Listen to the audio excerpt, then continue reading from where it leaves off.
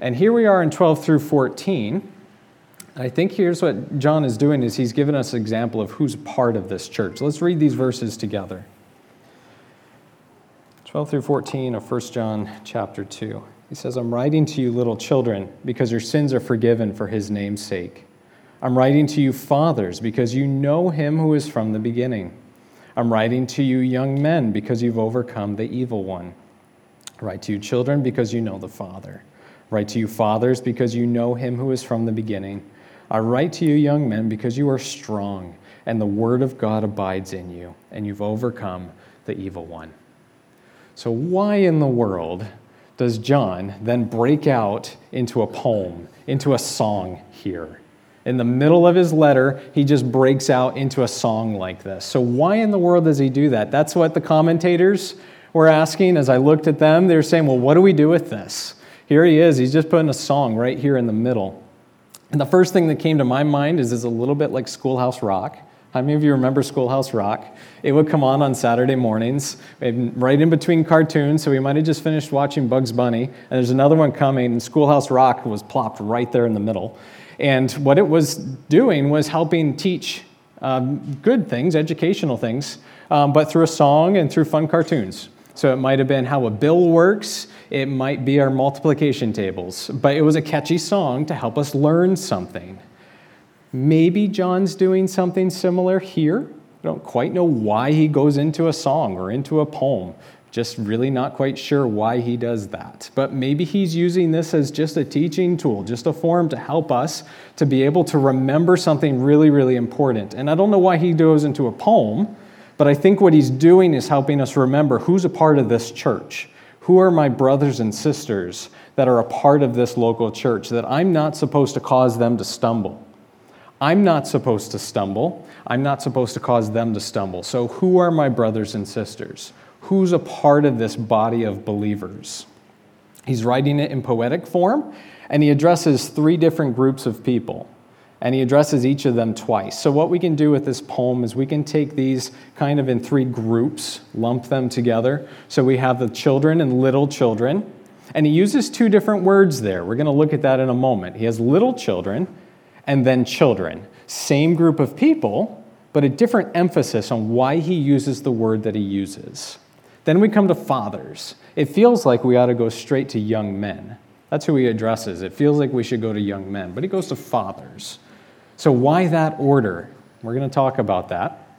But he goes little children and children, then fathers as the second group, and then we have young men. So 3 groups he's addressing here. And I think he's going to teach us and show us that these are 3 different ages that are a part of the church, but they're not ages in the idea of chronological sense. This has nothing to do with your age. There may be a maturing that does come with time, with age, but this is your spiritual maturity.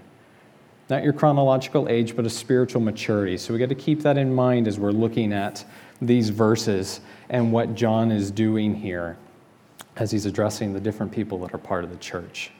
The first people he addresses, the first group, is the little children, or children that we have here. When you look at that word, little children, in the original meaning of that word, it's born ones. At its very core, it's very basic, it's born ones. So these are, if you think about it in one use of it, it's progeny. So these are your children. But this is being used in the spiritual sense. These are John's spiritual children that have come up under his ministry as a result of the work of the local church, God working in the local church. These are the children that have come up through, the spiritual children. They're little children. And he likes using this term. We see it in chapter 2, verse 1. We see it here. We see it in chapter 2, 28. And then in chapter 5, verse 21. These are new believers, babies in their faith. Still got that new baby Christian smell. They're new believers, just babies. They're learning, they're growing, and there's an excitement that's there. There's an excitement that's there. They're excited. We need to be excited. They don't know a whole lot yet. They're just coming into Christ. They don't know a whole lot, but they do know their sins are forgiven. John's reminding them that you got to hold on to this. This is good. This is right. Hold on to that excitement. You don't know a lot yet, but you know your sins are forgiven for his name's sake. And that's awesome. That's a great place to go back to. That's a great thing to remember. If I don't know a whole lot, I know that, and that is huge. To go back to the gospel and remember that Jesus Christ has forgiven me for my sins. Jesus Christ took me from where I was, lost in the darkness of my sin, and has brought me into the kingdom of light because of the work that he did on the cross. He took my punishment. He made the way that I might be saved. And that's awesome. And as a church, we got to be excited for those young believers. We got to be excited for those little children in the faith, those new believers. This is the greatest decision they can ever make in their whole entire lives. Every single decision after this is then touched by this one singular decision. This is their first step towards loving the Lord their God with all of their heart, soul, mind, and strength. And that's something to get excited about. That's something to come alongside them in, to be excited with them, to walk beside them. But they need that help. They need that support. And what they need most right now as young believers is to be consistently feeding on God's word and then having somebody else to walk alongside them to be able to help them to understand that. They got to start with the basics. They don't need to know giant theological terms like supralapsarianism. I don't even know what that word means. Pastor Dave probably knows what that is. But I just know it's one of those theological terms. I don't know. They don't need to know that either. They don't need to know how to say the books of the Bible in Greek and Hebrew forwards and backwards. Someday maybe they will. They don't need to know that now. They need to know the gospel. They need to know the basic truths of God's word. We can overcomplicate the gospel sometimes, but we don't need to, especially for these babies in the faith, these young believers. They need the basics of God's word. 1 Peter 2:2 calls it pure spiritual milk. And Hebrews chapter 5, verse 12 talks about this as being the basic principles of the oracles of God. That spiritual milk, the basics, the foundations of our faith.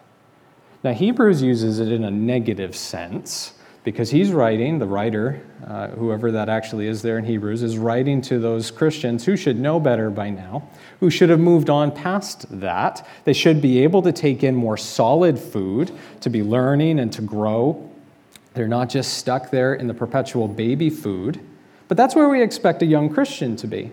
That's where we expect them to be, is taking in that nourishment, the basic principles of God's word. We don't expect anything different yet. They need that nourishment. They need to stay connected to God's word. As a young believer, they need the basics. They need the truths. Just like a little baby, we expect them. They need that milk. They need that formula. They need that baby food.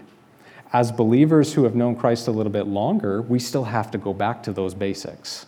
They still have to be a part of our diet. But they're not the entirety of our diet as we get older. There are other things that are added to that, but we still go back to the basics. We don't ever lose sight of those. Just like as an adult, we still go back and we still have milk. We still have dairy. You still have a bowl of cereal with some milk in the morning. Some of you put it in your coffee. You're wrong, but you do that. We still have to take in the basics, the simple things that help us have a good, balanced diet. Same is true spiritually. Can't lose sight of the basics. This is where the young believers are starting. They're starting in God's word. They need that. They need to stay abiding in God's word, letting that fill them. They've just been grafted into his family, as John 15 gives us that picture of the branch grafted into the vine. They've just been grafted in. They're part of the family of God, but they're very fresh. They're very new. They need a gentle touch, and they need the constant flow of energy that comes from God's word. Just as you have an example there of what it looks like when you're grafting a vine together, they wrap that carefully so it gets the nutrients that it needs. It stays moist. It keeps good contact so it can have the life of the vine flowing through it. As young believers, you've got to stay in God's word, have to remain in his word. The single greatest thing that you can do as a young believer is just that, be in God's word daily, and then bring somebody else alongside you to help you to be able to understand God's word. Don't even worry about producing fruit, because we look at John 15, that's not even our job. We're not to bear fruit. He bears the fruit through us as we remain in him. So we have to stay abiding in him, remain in God's word. As a little child, new in the faith, we're to remain in him. And we have this church then of various ages of believers, different spiritual maturity levels. So that helps us understand a little bit further then, as John uses a different word when he's talking to children. So little children, he said, I'm writing to you because your sins are forgiven for his name's sake.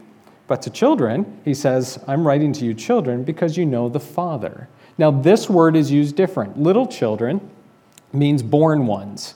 So spiritual children that are born or physical children that are born. This word, children, is being used to understand ones who are under someone else's authority. And that's who we are as children. When we're little kids, we're under somebody else's authority. We're under the authority of our parents, our grandparents, our teachers. There's a lot of people that we're under their authority.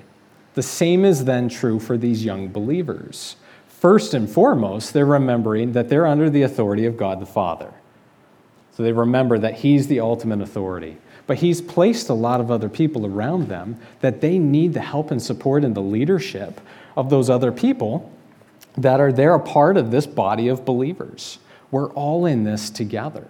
They need to be able to look up to those that are older than them in the faith, who have walked alongside the Lord. He's walked alongside them. They've absorbed more of God's word so that they can walk wisely and then lead others, like these young children in the faith, to also walk wisely in the Lord. They're learning a lot. They're growing a ton, but they're getting things and they're learning things, and they often just don't know yet what to do with those things. They're good things. They're growing like crazy, but they don't necessarily know what to do with everything that they're given.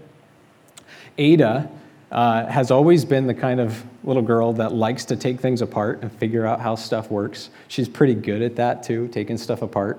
And when she was, I think she was 2, she went with Jenny to the doctor. And the doctor had this instrument that she was using.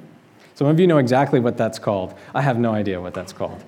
But that was the instrument that she was using. And their doctor likes to use this. You know, they look in their nose, and look in their ears, and in their throat, and they're just looking to make sure everything just looks the way that it should and they're healthy. Their doctor always says they're looking for monkeys in their ears. Not found one yet, but she continues to look. This is the tool she was using. Great tool, very helpful tool. She gave it to Ada as she turned around, and she's probably writing notes on her computer or something like that. And in the time she handed it to Ada and then turned around to write her notes and turned back, Ada had somehow disassembled the whole thing. We still don't know how she did it. Somehow she disassembled the whole thing. Great tool, very helpful, really good to help little children to be growing, for doctors to know what's needed, to see if there's any problems that are there. But in the hands of a 2-year-old, she doesn't know what to do with it, so she takes it apart. As young believers, we're learning a lot. You're learning all kinds of things, really good, really useful tools from God's word and from those that are believers that have known Christ a little bit longer to be able to help you know how to walk. And you may not know how to use all of those yet. So you need people to walk alongside you. You need people to care for you. We got to remain under the care of those that are in authority over us. God the Father first, but then we're a part of a body as a whole. Need good leadership. We need a church to come alongside those new believers, those young children in the faith. We need them to come alongside. Just like we spoke last week, we have God's command. We have the example then in Christ, the new emphasis and the new example. Then we need to do it, and do it in such a way that we don't cause ourselves to stumble, to live out that command he's given us, but then do it in such a way we don't cause others to stumble around us. Because as we are learning to walk just as Jesus walked, to live this life just as he lived this life, the ones around us that are most likely to stumble are these children, because they're so new to this. They're learning so much so quickly as they are in God's word. The ones that we can most easily cause to stumble are these children, these little spiritual children. So as a church, we have to be oh so careful how we are first walking ourselves so we're not stumbling. But then we have to be careful how we are walking in light of others watching us too, so we don't cause them to stumble. We have to remember the example that we've been given, the command that we were given, remember the example and the emphasis in Jesus, and then walk that out well. So for those who are young in their faith, the little children, be excited about this life that you've been given, this new life in Jesus. Remember, your sins are forgiven. But remember, you're under authority. First to God the Father, But then he's given you this church, the different people that are a part of this body, to help you to grow, to help you to learn. We're going to look in a few moments at Ephesians 4:11 through 16. We'll look at it more in depth. But what is happening there in Ephesians is Paul is saying, here are these leaders, here are these spiritual fathers and mothers that have been given to you to help you to grow, to help you to develop, to help you no longer be just children, tossed to and fro by the things of this world, but to mature, to grow, to attain the full stature, the fullness of Christ. He's given us these people, these leaders on purpose to help us to grow, to not stay where we are. And as a church, then, we have a responsibility to walk alongside these young believers well, to be careful how we walk, because they're watching us. So we talked about children, and then we come to fathers. It feels like we ought to just go naturally to young men. That just feels like how we ought to do that. You know, we talk through little children and then children, and ought to go to young men then naturally. But that's not how John sets this up. He doesn't set it up in that order. He sets it up then as fathers. So why does he set it up that way? And John's intentional about this. The Holy Spirit's intentional about prompting him. So why does he then go to fathers rather than young men? Well, we'll see in just a little bit, but I think he does this on purpose to help us and to help the young men then, the young women, those who have energy, to remember those who are around them in a different way. So we'll look at that in a moment. But we come to fathers. So there's a depth and a knowing and an understanding found in the maturity of the spiritual fathers and spiritual mothers. It's not there in the babies, the little children. They're just new. It's different then than the young men and the young women that have the spiritual vigor and zeal and energy and passion. There's a depth and there's a knowing. Here's what John says about the fathers. He says, I'm writing to you, fathers, because you know him who is from the beginning. There's a different level of understanding here. That's how we ought to understand that word know. It's experiencing on a different level. An experiencing, not just a head knowledge, but having actual life experience with knowing him who is from the beginning. He's your heavenly Father, but you know him as deeper than that. You've experienced him in a different way than just your heavenly Father. There's a deeper understanding and knowing of who God is. That's there. He's known by experience. And that can only come most often with a bit of time and a bit of maturity. Now, God can use things in our lives to accelerate that maturing process. One such person is Oswald Chambers. Oswald Chambers, here he is pictured with he and his wife. She's actually 6 feet tall. No, she's not. I don't know how tall she is. Oswald Chambers was only 43 when he died. But you think about how so many people's lives have been impacted by My Utmost for His Highest. That's a book that he's known for having written. But he didn't actually even write it to be a book. His notes and his sermon notes and the margin of his Bible and his lectures were the things that his wife then compiled after his death and put together My Utmost for His Highest. I received this as a gift when I first was a freshman at Lancaster Bible College. And there's just such a great depth of wisdom and simplicity in his writing, but a depth and an understanding and knowing of who God is that is more reminiscent of somebody who's not just 43 years old. They've experienced God in a much different way. And that came out then in his writing, has been a blessing to many, many, many people, and been a spiritual father to many people. Still something that I use in my personal devotions from time to time. But God used him in a really big way. There's a deep maturing, a deep, greater understanding of who God is that needs to be happening in our lives. He isn't just this or that to you. And it's hard to be able to express the depth of knowing God as you mature and as you grow, that it's hard to put in a song. It's hard to put in a blog. You understand God in a different way. And it should come with age. There should be a maturing that happens with age. But that's not a given. Often God brings things into our lives to help us to mature, to help us to learn, to help us to grow, to reflect him in a greater and greater way. But we can miss that. We can neglect to then act on what God has shown us. We can miss what God was trying to teach us in that moment. We have to be intentional then about our maturing, about our growing, letting God work in us. Sometimes he matures people very rapidly, as he did with Oswald Chambers, how he was a man who wasn't an older man, still in that young man category, but God had matured him to the point where he was a spiritual father for many. So for those of us who are not spiritual fathers or spiritual mothers yet, we have to be thankful for those people that God has put in our lives.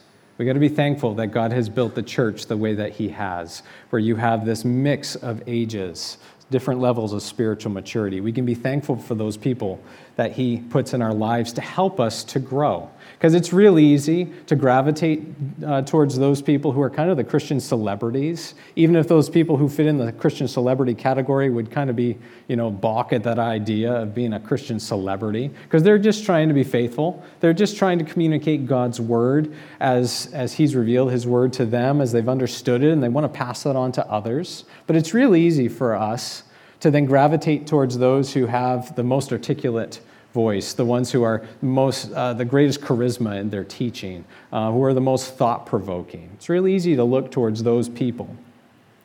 But we can't always just run to them as the ones that have the answers. Sometimes they can be doing their best to pass on God's word, but they just haven't had that time to develop the deep knowing that comes from maturing in God's word.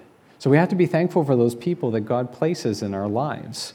He's given us those people on purpose for a reason to help us reflect Christ in a greater way. In Ephesians 4:11 through 16, you can look at the rest of that all in depth a little bit more than we have time to this morning, but Paul gives an example of here's all these different teachers and all these different leaders that Christ has given to the church, and it's a gift to the church to help them to grow, to help them mature, to help them become more like Christ. He says they've been given to equip the saints for the work of ministry, for building up the body of Christ. And it continues on then to say the measure of the stature of the fullness of Christ. That's what we're looking to attain. That's where we're looking to be. Not anymore just little children, but reaching and attaining to the measure of the stature of the fullness of Christ. That's what those spiritual fathers and spiritual mothers in our lives and in this church are there to help us to do. We got to be thankful for them. Often these are the people who speak little, they speak softly, but when they do speak, it's profound. They're letting God work in them. They're letting God speak through them. We need to be thankful for those people that God has put in our lives. They're part of the body and part of this church. For those of you who are the spiritual fathers and spiritual mothers, and we've been very gifted as a church, we have a lot of spiritual fathers and mothers that are a part of this church. And we got to be very thankful for that. Stay faithful. Stay faithful to God's word. Stay faithful to the basic truths of who God is, the basic principles of how God has revealed himself to his word, the basic commands that he's given to us. Because it doesn't matter how old we get, how long we've known the Lord, we are just a little step away, little steps all the way along to leading us to no longer being faithful and tarnishing the reputation and the legacy that we could leave. Until we're with the Lord, we have to continue to remain faithful. It never happens just like that. It's never just one single decision. It's always just a slow, gentle fade, a complacency that comes if we're not intentional about remaining faithful in taking in God's word, remaining and abiding in him, remaining faithful and constantly being in prayer, letting the words of Christ dwell in you richly, not letting your guard fall when it comes to sin. Because even though you might be a spiritual father or mother, if you're not as intentional as you were at one point all through your lives, you can come to a point where you're no longer being a spiritual father or a spiritual mother. You've ceased to be faithful, and now you're causing others to stumble. It's a reminder for you. It's a reminder for the rest of us too. Got to start right. Go back to those basics. Remain in God's word, and then stay faithful. Because the world is watching on. There are little eyes that are watching you, spiritual fathers and spiritual mothers, to see what you're doing. And Scripture is full of examples of those who didn't finish well. Just contemporary today, there are dozens of examples that we can look to of people who didn't finish well. We don't really need to look at those. We can look at Daniel as a positive example of somebody who did finish well. So Daniel is one of the very few people in Scripture that nothing negative is ever said about. There are very few people in Scripture that are that way. We see all through Scripture, we see the good things that happen with the characters in God's Word, but we often see the negative things that happen as well. Daniel is an excellent example for us from the time he's just a youth there with Meshach, Shadrach, and Abednego, and they're given the diet that the king has given them to eat, and they say, we can't do that. That would disobey God's laws. And they say, let's do a test. They're respectful. They're right about how they do it. And God blesses them for standing up and doing what God has told them to do and not contradicting God's commands for them. They do that right. They do that properly, and they're blessed as a result of it. And we see Daniel being faithful all the way to the end of his life. And we come to Daniel in the lion's den in that story, and he's still faithful to the Lord, even though they set that trap for him, saying Daniel's going to keep praying to his God, so let's set a trap for him where he's got to then pray to the king, but he's not going to do that. And it happens just the way they set up that plan, is that Daniel's not going to be unfaithful to the Lord. He's going to continue to pray to God. And the king realizes when it's too late that this is a trap, and they throw Daniel in the lion's den, and it's thought he might have been as old as 80 years old, somewhere around there, and he's being thrown into this lion's den, still remaining faithful, walking with the Lord all the way through, faithful all the way from the time he was a youth, all the way till we see him finishing well at the end of his life. And of course, God rescues him out of that lion's den, continues to bless his life. Nothing negative is ever said about Daniel. He remains faithful. Spiritual fathers and mothers, you need to remain faithful because there's little eyes that are watching on. And then we come to the young men. This is the last group then that John talks to. Here's what he says to the young men. He says, I'm writing to you, young men, because you've overcome the evil one. And down in verse 14, I write to you, young men, because you're strong and the word of God abides in you, and you've overcome the evil one.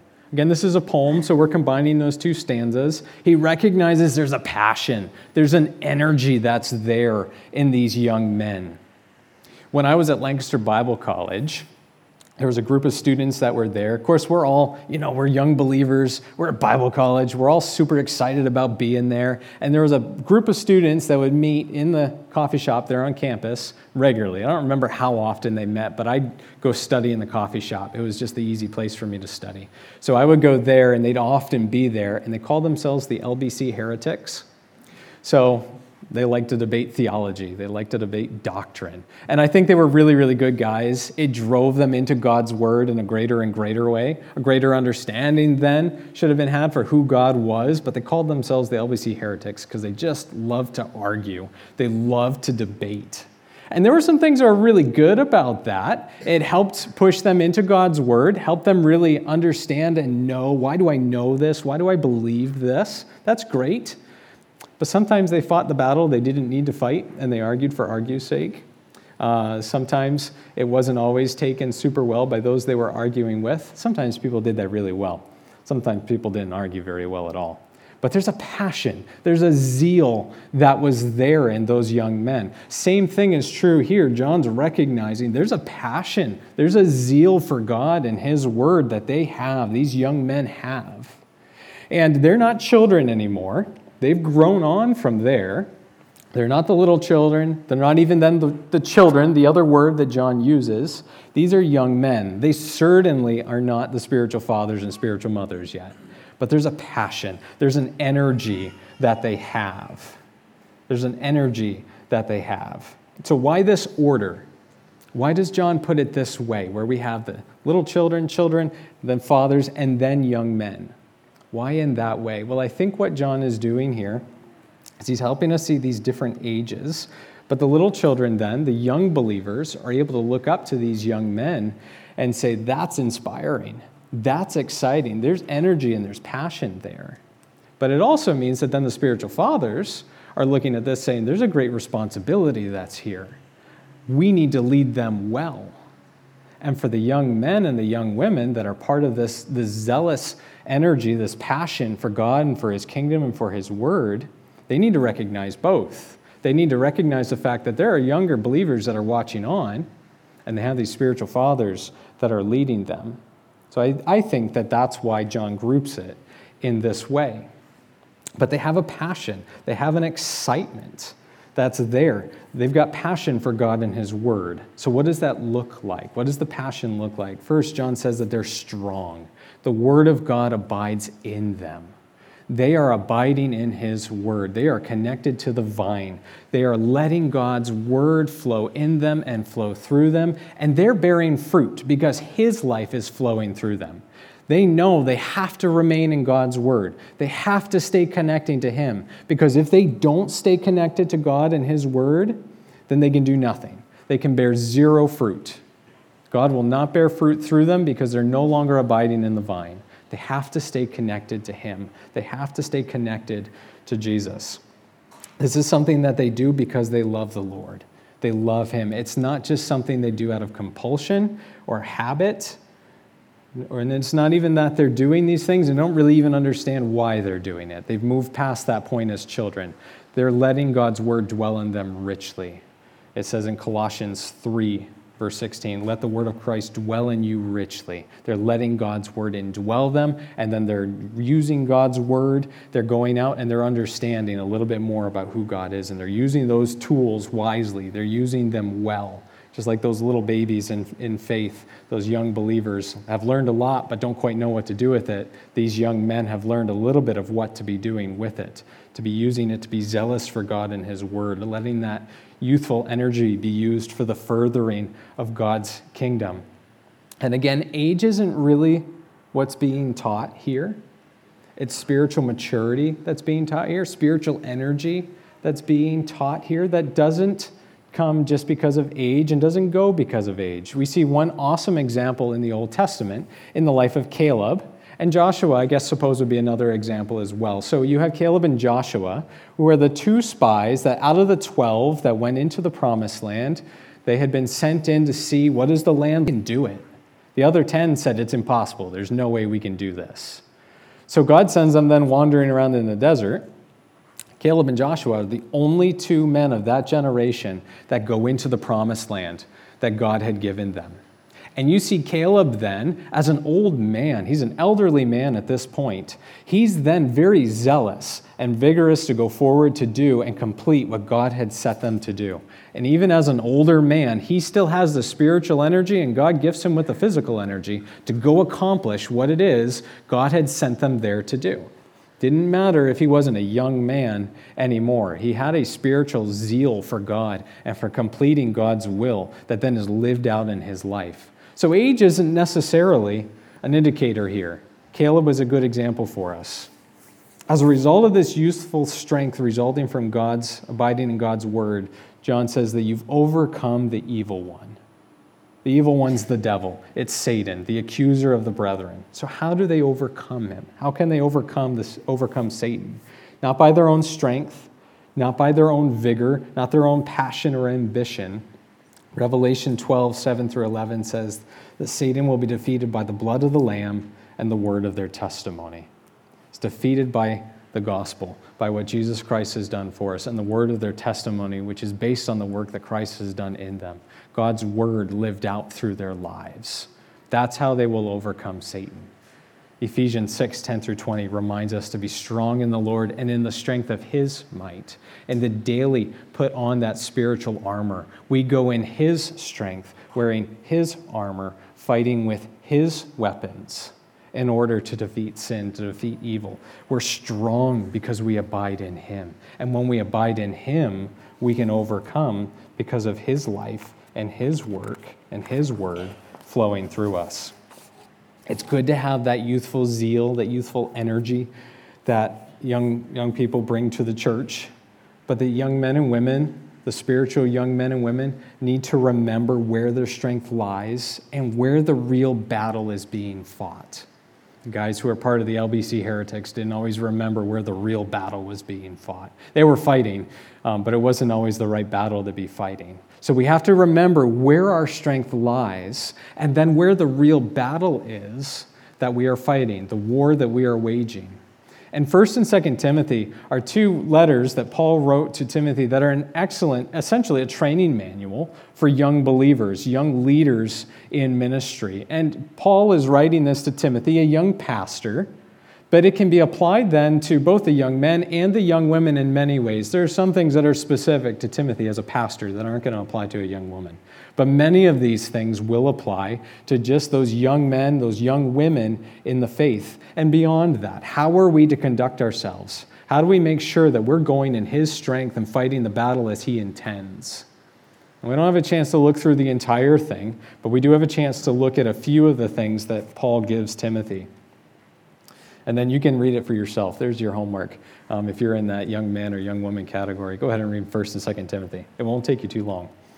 He says, wage the good warfare. There's one thing they need to be doing. Don't let anyone look down on you for your youth, but set them an example.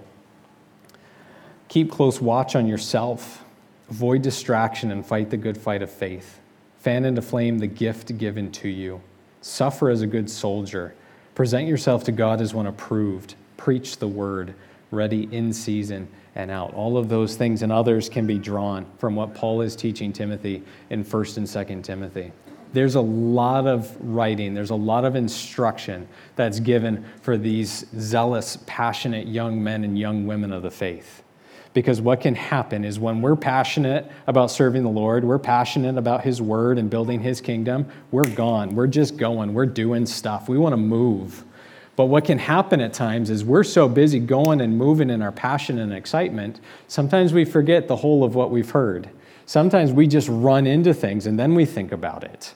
We need the instruction. We need the care. We need those spiritual fathers and mothers to come alongside us, to remember where our strength lies, to remember where the battle is to be fought. We need God's word to dwell in us richly. When we are abiding in God's word, we're remaining in him. And when we are fighting in his strength, in his way, for his glory, according to his will, there's nothing that can stand against us because we're doing it for the Lord in his way, under his strength, fighting the right battles as he intends to. Nothing's going to stand in our way when we're fighting for his purposes. So church, if you find yourself in a different category than young man or young woman, perhaps you're in the spiritual fathers or spiritual mothers. Sometimes it's easy to look at youthful zeal and say, whoa, hold on, and try to put the brakes on things because it looks different than what it did when you were younger. That might be the case, but hold on. Don't just put the brakes on right away. Make sure that as you're first dwelling in God's word for yourself, letting his words dwell in you richly, you walk alongside then those young men and young women who are passionate, that have zeal. They won't always get it right, but walk alongside them, bringing God's word as the standard, uphold them to that, constantly putting his word before them, constantly putting the example of Christ before them, but walk alongside them. They're going to have passion. They're going to have energy. They're going to want to go and do stuff. Walk alongside them well, pointing them constantly and consistently to Christ, helping them channel that energy. If you are not in that young man or young woman category, you're still part of the children or young children category, look to them because there's a lot of energy, there's a lot of excitement that comes from that group. But we also have to be careful who we're watching because it's real easy to get caught up in the excitement and in the movement and lose sight of Christ in the excitement and the movement of where things are going. So constantly be careful of watching, being careful who you're watching, and make sure your eyes are first on Christ. John's given us a poem or a song. I don't know why he does it this way. I don't know why he lays this out for us just exactly like this, but I think what he's doing is helping us to see that the church is generations of believers that are living and serving together. We all need each other. We need all of these different generations as part of the body of Christ. There are brothers and sisters. It needs to be a mix because churches that are made up of just one generation are often hard churches to be a part of. If you have a church that's made up of primarily an older generation, there's a lot of depth. There's a lot of wisdom that's there. But we can sometimes end up stuck in curmudgeonly traditionalism. We just, we don't want to do it that way. We've just always done it this way. If you have the 20s and 30-somethings that are primarily the major generation of the church, they're the ones that are running stuff. You end up with a ton of energy, a ton of passion, but not always a lot of depth. And we're running here, we're going there, we're doing a ton of stuff, but we don't always remember why we're doing it or where we're going or what's actually being accomplished. And if you have a church made up of primarily just those young believers, those babies in their faith, those little children, they can end up doing what little babies and toddlers end up doing. They end up wandering around and getting themselves into trouble or falling over because they don't know any better yet. They're still learning. It's not always their fault. They just don't know any better yet. We need all of us. We need this whole family. Every single age, spiritual maturity level, that's a part of this. It's part of God's gift to his church, to his body. We are working together. We are learning and growing together, our brothers and sisters, that we might be able to live out that command that he gave us, to love one another, to love the Lord our God with all of our heart, soul, mind, and strength, to love our neighbor as ourselves, to do it in the new emphasis and the new example we've seen in Jesus, but to do it understanding who our brothers and sisters are in Christ so that we don't stumble and we don't cause them to stumble. God put it together this way on purpose, and we need each other to be able to see this body be healthy and to be able to see this body grow. Let's pray. Father, we thank you for your word. We thank you even for passages like this. We don't know why John put it together exactly in this way, but we do know that he's teaching us some very strong things about how you've made up your church. And Father, I pray that wherever we find ourselves, in whatever spiritual age we feel we are, or those around us feel that we are, I pray that our eyes are first on you. You're our first and greatest example, and that then we feel that spiritual responsibility to disciple those around us, to lead up others that are around us, that they might be a greater reflection of your Son. Father, we thank you for your word. I pray that as a church body that we can care for and love one another just as you intend. In Jesus' name, amen.